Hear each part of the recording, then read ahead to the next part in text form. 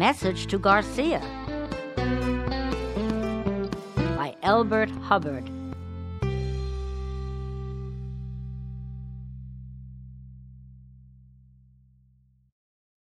In all this Cuban business, there is one man stands out on the horizon of my memory like Mars at perihelion.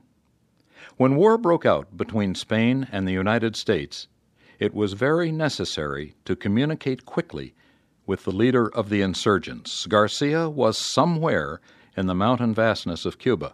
No one knew where. No mail nor telegraph message could reach him. The president must secure his cooperation, and quickly.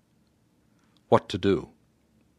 Someone said to the president, "There's a fellow by the name of Rowan will find Garcia for you if anyone can." Rowan was sent for and given a message to be delivered to Garcia. Now, how the fellow by the name of Rowan took the letter, sealed it up in an oilskin pouch, strapped it over his heart, in 4 days landed by night off the coast of Cuba from an open boat, disappeared into the jungle, and in 3 weeks came out on the other side of the island, having traversed a hostile country on foot, and delivered his letter to Garcia, are things I have no special desire now to tell in any detail. The point I wish to make is this. President McKinley gave Rowan a letter to be delivered to Garcia. Rowan took the letter and did not ask, "Where is he at?" By the eternal, there is a man whose form should be cast in deathless bronze and the statue placed in every college of the land. It is not book learning young men need, nor instruction about this and that, but a stiffening of the vertebrae, which will cause them to be loyal to a trust, to act promptly, concentrate their energies, do the thing, carry a message to Garcia. General Garcia is dead now, but there are other Garcias. No man who has endeavored to carry out an enterprise where many hands were needed, but has been well-nigh appalled at times by the imbecility of the average man, the inability or unwillingness to concentrate on a thing and do it. Slipshod assistance, foolish inattention, dowdy indifference, and half-hearted work seem the rule, and no man succeeds unless by hook or crook or threat he forces or bribes other men to assist him, or, mayhap, God in his goodness performs a miracle and sends him an angel of light for an assistant. You, my listener, put this matter to a test. You are sitting now in your office. 6 clerks are within call. Summon any one and make this request. Please look in the encyclopedia and make a brief memorandum for me concerning the life of Correggio. Will the clerk quietly say, "Yes, sir," and go do the task? On your life he will not. He will look at you out of a fishy eye and ask one or more of the following questions. Who was he? Which encyclopedia? Where's the encyclopedia? Was I hired for that? Oh, don't you mean Bismarck? Hey, what's the matter with Charlie doing it? Is he dead? Oh, is there any hurry? Shan't I bring you the book and let you look it up for yourself? What do you want to know for? And I will lay you 10 to 1 that after you have answered the questions and explained how to find the information and why you want it, the clerk will go off and get one of the other clerks to help him try to find Correggio, and then come back and tell you that there is no such man.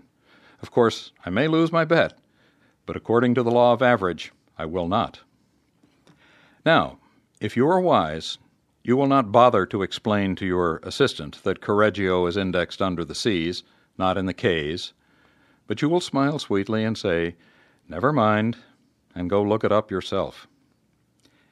And this incapacity for independent action, this moral stupidity, this infirmity of the will, this unwillingness to cheerfully catch hold and lift, are the things that put pure socialism so far into the future. If men will not act for themselves, what will they do when the benefit of their effort is for all? A first mate with a knotted club seems necessary, and the dread of getting the bounce on Saturday night holds many a worker to his place. Advertise for a stenographer, and 9 out of 10 who apply can neither spell nor punctuate, and do not think it necessary to do so. Can such a one write a letter to Garcia? "You see that bookkeeper," said the foreman to me in a large factory. "Yes, what about him?" "Well, he's a fine accountant, but if I'd sent him uptown on an errand, he might accomplish the errand all right, and, on the other hand, might stop at 4 saloons on the way, and when he got to Main Street, would forget what he had been sent for. Can such a man be entrusted to carry a message to Garcia?"